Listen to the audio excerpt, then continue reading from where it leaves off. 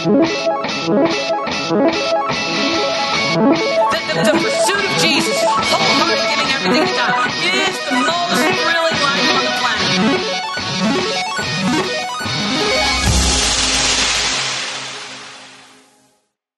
All right, you guys okay? Ready to go one more time? It's been a good weekend. My favorite moment was when Garrett Prechtel said that essential oils were all over his whole body as he was preaching. He's staying at my house. I want you to know that's true. My whole house smells like oils. And so that was my favorite moment. My least favorite moment was when Dan Perkins said that his 3 youth pastors were not cool. Just want you to know his second youth pastor was extremely cool.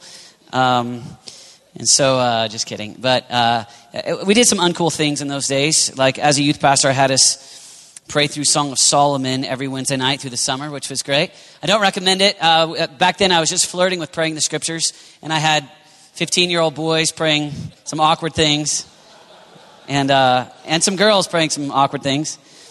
And everybody, these girls in the middle of summer, I am dark but lovely. And anyway, I will climb the tree. I will take hold of its fruit. It was awkward. So, but anyway, so I'm so grateful for you guys, and it's been so good to be here. I do want to say, speaking of cool, last year, this is not mine. This sweater's not mine. Last year, I went to lunch with a few of you guys a few times, and somebody left this sweater in my van. And so I've been wearing it for a year. But if by any chance this is yours, I wore it this morning to give it back. I'm secretly hoping that whoever was here was actually not here again this year for my own wardrobe's sake. But anyway, if this is yours, I want to give it back. Yeah. It's kind of takes, anyway. So let's open the Word of God if you've got it, Philippians chapter 3. And I want to really just thank Dan and Amy for all your labor, all that you've done. So great. And I want to really thank Bucky and Aubrey for all that you've done. And and I know Dan's going to come up in a little bit and thank everybody, but I just really want to thank the team for all that you've done to make this great. Thank John and Pastor Brady, and let's just give them a big hand for all that they've done. Of course, we know that DLA is the secret, but we're going to bring them up in a little bit, and I'll let Dan do that. But I just want to thank you guys, and I want to really just unashamedly tell you we look forward to seeing you at Desperation Conference this summer if you're able to make it. On your table, I've got this for you, and this is just a book that you heard from David Sliker yesterday. David and I and some other guys who have been in youth ministry a long time, we decided to get together and really write a book about building your youth ministry from the place of prayer. And so we put this together. There's a lot of guys that are older than David and I that have done this a lot longer. David and I were kind of the young practitioners, which kind of feels good because here we feel like the old practitioners. But when we were meeting with those guys, we were the young guys. But anyway, I just wanted to give this to you. I recommend chapters 1, 6, and 9. Those were written by me. And no, I'm just kidding. I recommend David's chapters as well, Sliker's. But this is just available for you. We just printed it out. Gave it to you for free. Take that if you desire it, if you want it. But it's got a lot of practical things in it on how to build your youth ministry on prayer. Some of the things that Justin Chandler talked about yesterday are actually in this book. And so our hope is that that'll be a blessing and of help to you. Let's pray together and we'll go. Father, we love you. And Jesus, we desire you to be first place in our youth ministries and in our lives and in our marriages. And we thank you, Lord Jesus, for the opportunity to have like-hearted comrades who, those separated in different parts of the country, Lord, are championing the same ideas, are gathering young people together to worship, to pray, to seek you. We thank you, Lord Jesus, for the growing prayer movement that's happening all over the world. And we thank you that a piece of that is youth ministries right here in the United States. And we ask that that would continue to grow. We pray that you would continue to set our hearts ablaze so that we could be the prayer leaders that you've called us to be. We honor you and we love you. And everybody said amen. About 5 years ago, we concluded the Saturday morning session of Prayer Summit. And there was a guy named Julius. He was a youth pastor from Baton Rouge, Louisiana, from Bethany World Prayer Center. And he was here and he sat at my table for the duration of the event. We connected while he was here. And as he walked out of those doors right back there, he looked at me and he had tears in his eyes. And he said, I made my mark at the Prayer Summit. I said, what do you mean? And he said, I made my mark. I said, okay, smiling like, I don't know. And he said, I left my tears on the carpet of your prayer center. And he said, I'm so grateful, not just for the environment, but that the Holy Spirit touched me in such a way that I know that I left something, a deposit for my students back in Louisiana, from crying out for them in the place of prayer. Where I want to go this morning is my prayer is that you would leave a mark, that you would make a mark, and that undoubtedly we desire that you would have moments while you're here where you say, Jesus is Lord of all, and God, I want to give you everything, and I want to spend time with you, and I want to abide in the vine, and I want to know you, and I want to walk with God, and I want to be the example, and I want to spend time with God. And in addition to that, our prayer is that every youth group across this country, but those that are represented here today specifically, would have a praying youth pastor that cries out for his students and for the students of his city. So whether you're a man or a woman, I want to invite you today to be somebody that sees the need and possesses a burden and recognizes that God wants to do supernatural things through you, and it starts in the place of crying out, in the place of prayer. My prayer is that when we walk out of this room this morning, that we would be like Julius, and that we would have had tears fill up this carpet. And I don't necessarily want to over-dignify physical expression of anguish. I'm not trying to necessarily dignify tears to a level that's unnecessary. But I do believe that it's an expression of the emotion that's going on the inside. It's a physical demonstration of an inward reality where you can't help but erupt because it's real. We see tears all the time. We see tears maybe when we're tears of joy, when we're happy. We'll see tears when there's a sadness, there's a breakup, there's some pain. We'll see physical tears sometimes when we go through physical pain and all those kinds of things. Maybe sometimes when you're in a conversation with someone and they become angry, then there's tears because there's emotions welling up. Tears are a part of our lives, and what's going on is these tears are a physical expression of real emotion going on in the inside. And when Julius said that to me, what he was saying was that God so erupted inside of me that I actually began to feel some of what God feels for my students and the students of Baton Rouge. My prayer is that we would walk away from the things that mostly move us, being the things of the planet, and let the things of God stir in us today. It's not something that we can work ourselves up into a frenzy on. Certainly, it's possible to just kind of try to be emotional. And I'm not necessarily trying to just stir up a frenzy and just try to have us be emotional. But I am saying that there are times where the Holy Spirit is so strong and the things of God are so in us, and we see that they are not currently happening in our context, and there's such a dissatisfaction that that's the case, that we begin to weep. That there are actual tears. I'm not talking about praying hide. I'm not talking about famous prayer guys throughout history. I'm not talking about guys who lead big prayer ministries today. I'm not talking about the intercessor ladies that are in the basement wearing leotards in your church. I'm talking about you. I'm talking about you being the person that actually sees. I'm talking to the cool people. I'm talking to you guys that you're 20s and 30s and 40s. You're working diligently to be relevant to culture, but I'm talking about you not only being relevant on the outside, but having an internal heart that says things are not right. And when I pray, thy kingdom come, thy will be done, I mean it. That is inside of you. I want the kingdom to come. I want what Jesus wants for this young man's life, for this young woman's life, for this group of 25 kids that gather together on Wednesday night, for the students of the high school, and that you possess a burden that actually makes you awkward in your context. Because other people will look at you and not understand it. They'll think, why? What's with you? Why do you care so much? And yeah, I believe that's the apostolic burden that Paul possessed. And I believe we see it in our Messiah, in Jesus. It is this burden that says it is not okay. Things are not all right as is. My prayer for you today is that we would weep between porch and altar. That we would be people that say, God, I so desire your ways. that I'm not okay with how things are. Most of the time, we're satisfied with where our ministries are. We're okay with where they're at. And yet we don't find that in the work of Paul. The truth be told, we see anguish in Jesus up to the very end, up to the garden. And I think we have a culture that says, relax, chill out, have recreation, be okay, enjoy. And we want to create a hybrid to kind of pull that into our Christianity. But I want to ask you to look at Paul.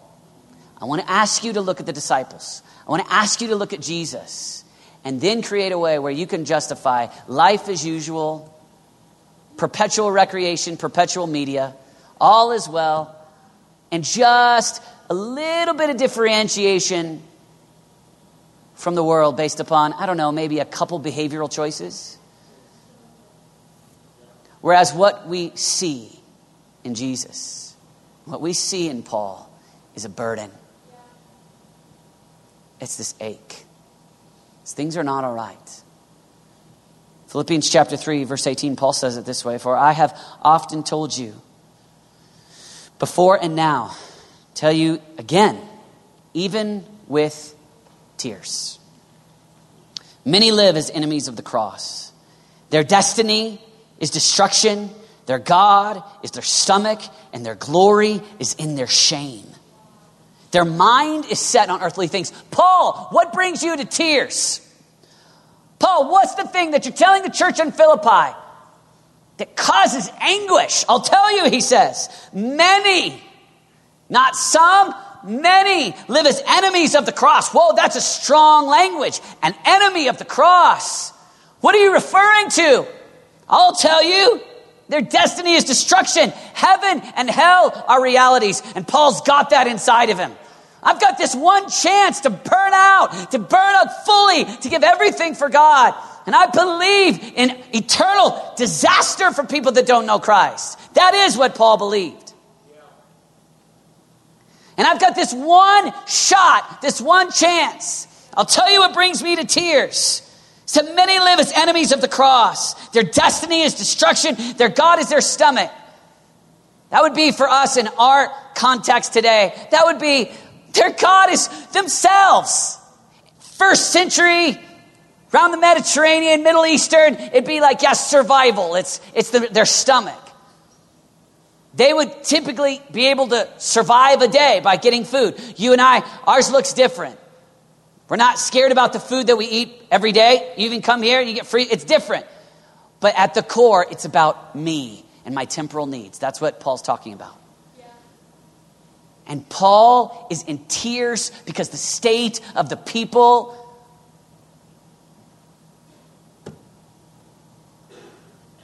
God is their stomach. Glory in their shame. Yeah. Proud of the fact that I live for me, proud of the fact that it's all about me, which replicates our culture today.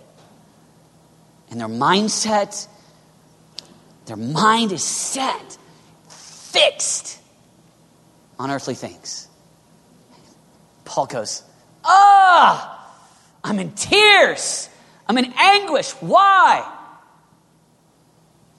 Because many live as enemies. And what does it mean to be an enemy? It means eyes on me.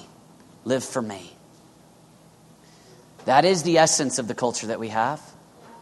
That is the essence of the culture of teens and 20-somethings and truly 30-somethings and 40-somethings in America. And you've got Paul saying, I'm in tears.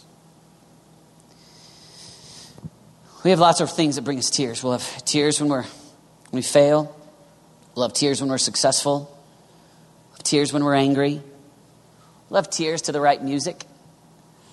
Potentially have tears to a really good movie. Maybe tears to sports. Maybe tears even to someone that we love.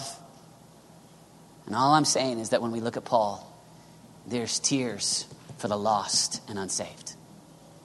There's tears for those that live as enemies of the cross. And I'm just asking the Lord to do in us something that is countercultural, but was present in the apostolic church of the first century. God, give me tears for the lost and unsaved. God, I want tears like Julius had. Just a regular youth pastor guy, but God did something. God does something.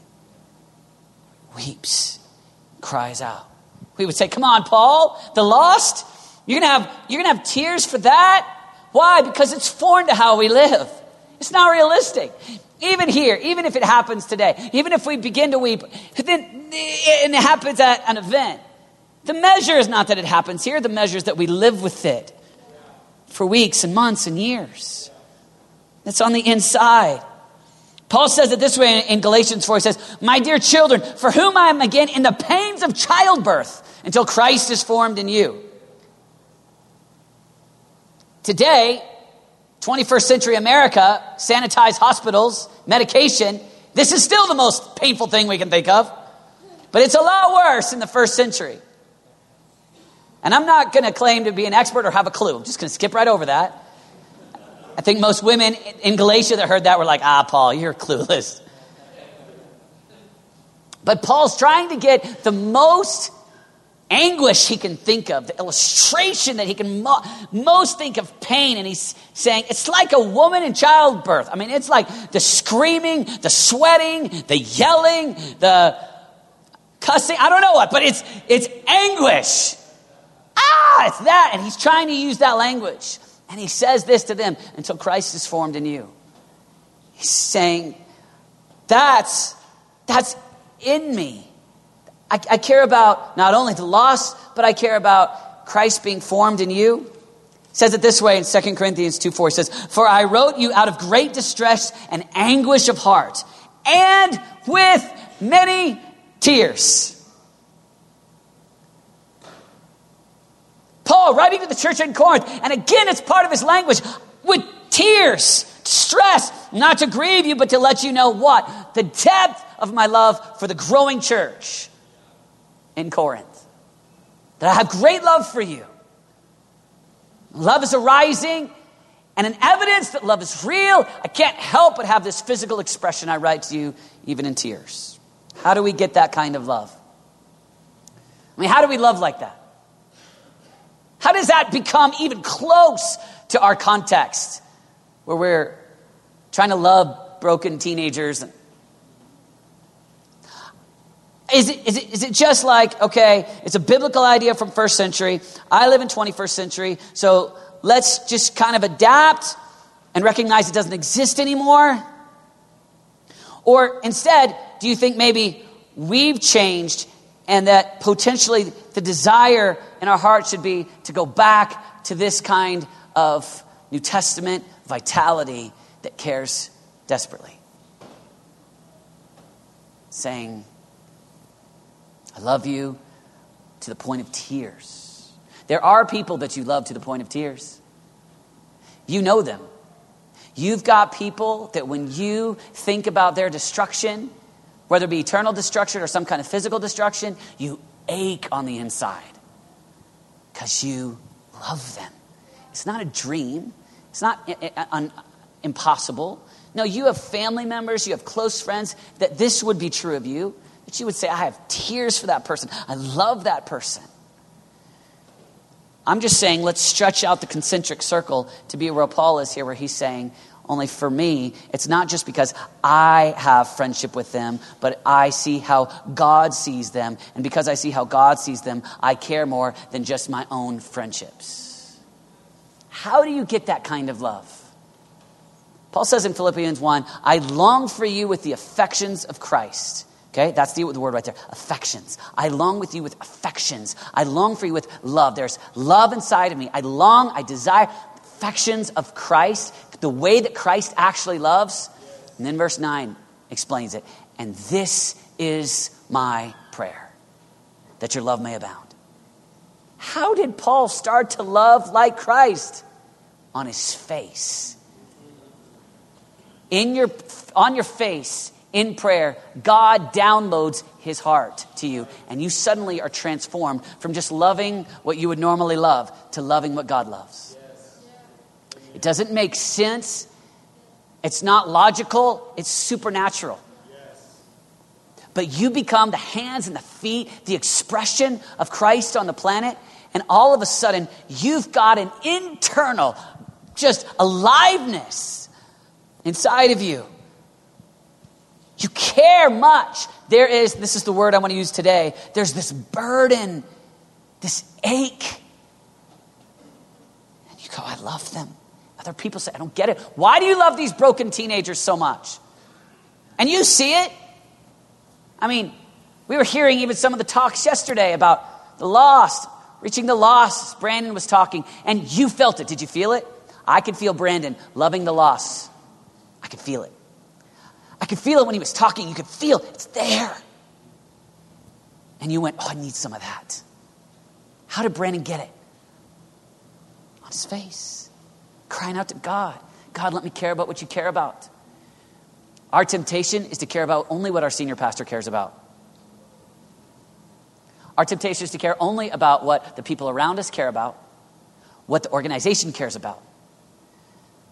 Our temptation is to only care about the things that come easy with our gifting, plus our environment, plus our skill set. And go, no, that's what I care about. But I believe the biblical pattern is to get on our face before God. And the oldest, people in their 60s will suddenly care about teenagers. It defies logic. But you begin to get God's heart. A number of years ago, we were working on the Heartwork projects, and we had this older guy in our church here at New Life come and speak to DSM, and he got up, and we were just trying to raise funds and have young people get excited about helping orphans and doing care projects, Africa. He gets up and, I'm youth pastor and I got my program and I got everything set out in planning center and I don't know, we do it back then? Maybe we should have a piece of paper back then. And I've scheduled him 3 minutes. He gets up and he just starts crying. And both of us are standing on the stage and I'm like, okay, good, man. And he's just, and I'm like, all right, good. Okay, go ahead and share now. It's good. He's just bawling. And he's trying to talk. He's like, I don't know. He's like probably late 50s, white hair. And I'm just like, I find myself bugged. Like, get with the program, old guy. This is not your moment to stand on stage and cry. This is your moment to share the plan. Until I began to realize, as he shared, he finally pulled himself together and says, I have been praying for the orphans that we're going to raise money to reach for 25 years. And this is the answer to my prayers. And all of a sudden, it made sense why a punk youth pastor in his 30s had no tears and a man in his 50s couldn't stop weeping. Why? I hadn't prayed a moment for those kids, and he had cried out for 25 years. We had a girl that was in our internship here, and we were doing tours. In those days, we did what we called Days of Desperation. And I'll never forget, early on, we had hardly any events, and anybody that would take us, we'd be like, well, come, and so we would go do these little tiny events, and the nature of it was Dan and I would work, diligently we had 6 prayer meetings a week. And at that time, our ministry wasn't, we were like the youth ministry of the World Prayer Center. And so we weren't necessarily involved in the day-to-day of the youth ministry. And so what we had was, we had these events. And so we would pray for like 4 months because we were just starting. So we'd like pray for 4 months for one event that would have 140 kids at it, And for 4 months, we were like praying and crying out and praying for this little tiny event. And I remember we got to the event. We drove 2 days to get there. And this girl, she was kind of a, cool girl, blonde, kind of thought that she was cool kind of thing. And you know what I'm talking about. I'm not going to say it, but, kind of uber cool for people kind of person. And she's like, we walk in, and she starts weeping. Just tears. And I said, what's wrong? And she said, I can't help but cry. She said, I've been praying for these people for 4 months. She goes, to finally see it. I care so much for these kids. Defies logic. She's like a cool, blonde 20-something in Colorado. Never going to see these kids again. But what happened? Whatever you start to pray for, you start to care about. God gives you his heart. And right now, when you look at your city and you go, I don't care about prayer meetings on campuses. I got to do some kind of outreach. And you want to care. Sometimes we care because of job security. You know? But if you'll get on your face, it is the secret. And if you get that in your heart, there'll never be a shortage of what can we do next? What can we do? How can we reach these kids in our city? The secret to success, I love great methodology. Man, I hope we learn from each other. I hope we have great methodology. But can I be honest? One of the sad things about having such access online to everybody else's sermons and everybody else's methodologies is that sometimes you don't have to, in angst and crying out to God, get the word of the Lord, because you can just go to sermons.com. You can just go to a podcast. You don't have to necessarily figure out how God wants to move in your city, because you just copy what some other church is doing.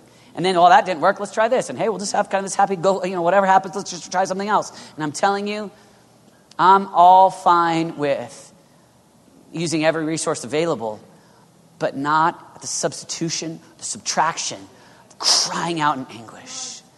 God, have your way. And your life, I mean, not theoretically. What happens about us? Our lives. We can do this. We don't have to allow the stereotypes of American youth pastors to mark us. That doesn't have to be who we are. We can say, God, how would you lead these people? Let's look at the life of Jesus. What did Jesus do? What was in his heart? Jesus cries out. Look at Luke 19.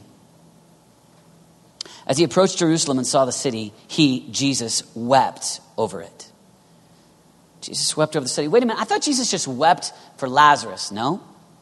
Jesus wept over the city of Jerusalem and said, if you, even you, had only known on this day what would bring you peace. But now it is hidden from your eyes. The days will come when upon you when your enemies will build an embankment against you and encircle you and hem you in on every side. They will dash you to the ground, you and the children within your walls. They will not leave one stone on another, because you did not recognize the time of God's coming to you. So he's speaking of his city, Jerusalem. Obviously, we know that Jerusalem ends up getting destroyed. And here's Jesus talking about how they received him. And he says, as he weeps over the city, he says, if you, even you, had only known on this day what would bring you peace. He goes, if you had only known me. And in this, we find this idea, this concept. Jesus seems to believe that if they wanted to believe, they could find him and find peace. That it wasn't just for some, but for all. 2 Peter 3:9, the Lord is not slow in keeping his promise, as some understand slowness. Instead, he is patient with you, not wanting anyone to perish, but everyone to come to repentance. And we have our opportunities to go, all right, I'm going to weep over students, and I'm going to weep. I'm going to cry out that Christ would be formed in them, like Paul prayed. But even like Jesus prayed when he looks at Jerusalem and he goes, you had your chance. You had this, and this disappointment and this anguish and this sadness. They rejected me. I'm just saying, what happens if inside of us, you look at your city, you look at the students in your city, and there's real anguish. God.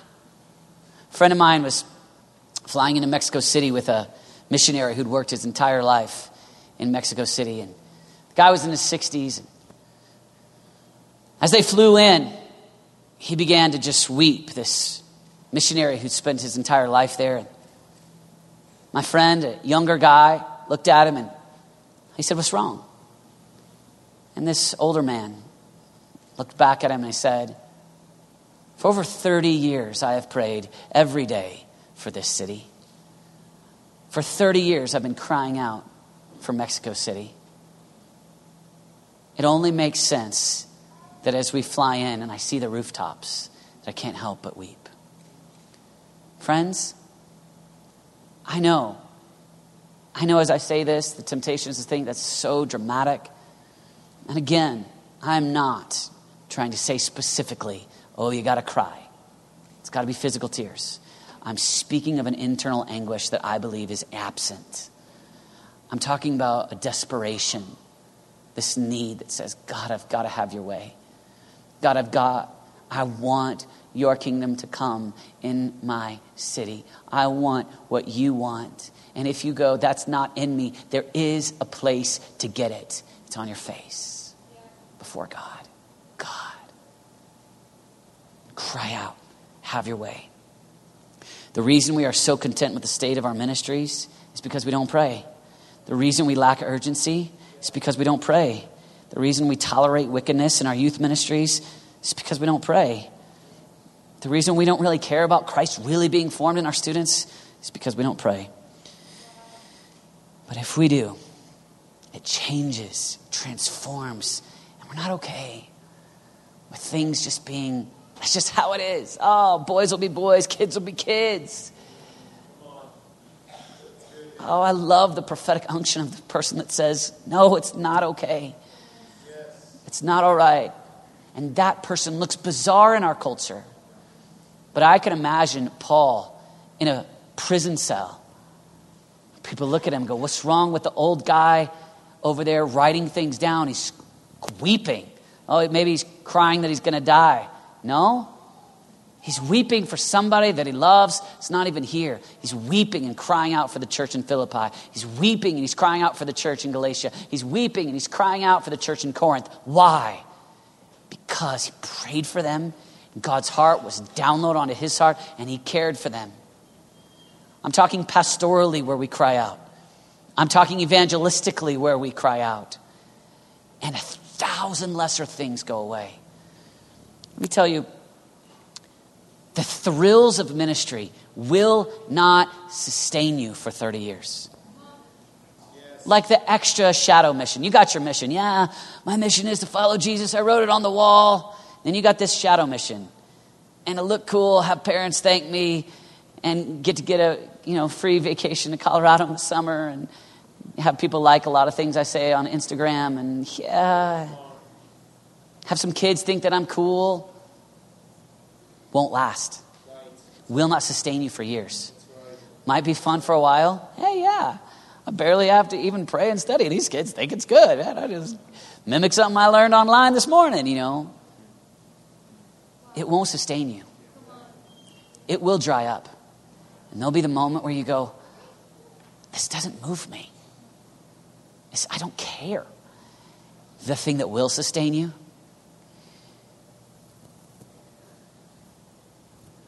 man, God's heart is inside of me. I care about these kids, and I care about this church, and I care about this city. Everybody looks at you like, what's the deal? And it is supernatural because it's not your own compassion, it's God's compassion. It's not your own gift of evangelism, it's God's yearning that there would be none that perish inside of you. Yes. It's burning in here. It's good. And you can't explain it. I don't know why. Shouldn't you care more about the things that the rest of us care about? Like what? I don't know, like cars and houses and vacations and it's just not, and people go, come on, chill out. If Jesus were here, chill out, Jesus. If Paul were here, come on, Paul. That is, I just want you to read the text. You make your own decision.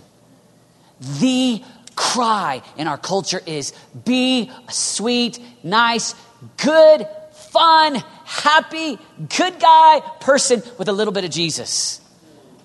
And I'm telling you, we do not find that in our written accounts. It's not there. But we want it to be there so that we can have what the world has. We can have everything, and that we can be just like what Paul says here. Their God is their stomach. Destruction is their future. And they love this age. If we walk out of the prayer closet with tears, crying out to God, you won't fit in this age. You don't fit. And there's the perpetual chill out, calm down, the mockery. But I am telling you, just you go read the texts. That is what we find the church is to be. That is the expression. And I'm not saying not to be relevant and cool. Be relevant. Be cool. Be as cool as you can be. But don't go a day without Christ's heart burning inside of you. Yes. Don't go a day where being cool starts to overtake this. I long for you with tears. And that your actual lifestyle is formed by Christ-like ideas, Pauline ideas, instead of your ideas. We died to ourselves. We've got the privilege getting on our face before God. And for me, I just feel like I'm at the place where I believe this. I'm just at the place where I've seen enough older men that have lived this, that I believe this in a way I didn't believe it when I was 25. I love being around strange old people. I love it.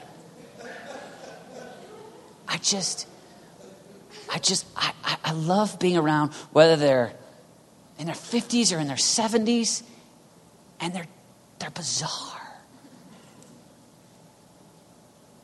And they've gone through seasons where they were not famous. They've gone through seasons where they were mocked. They've gone through seasons where everybody went, oh, whether it's a senior pastor that stayed faithful to that in me. To get on your face before God, I understand you can do whatever you need to do. But if it is at all possible, I would invite you right now, stick your nose in the carpet, get on your face with me, and let's cry out to God that the Lord would transform us and change us and give us his heart for our students, for our city.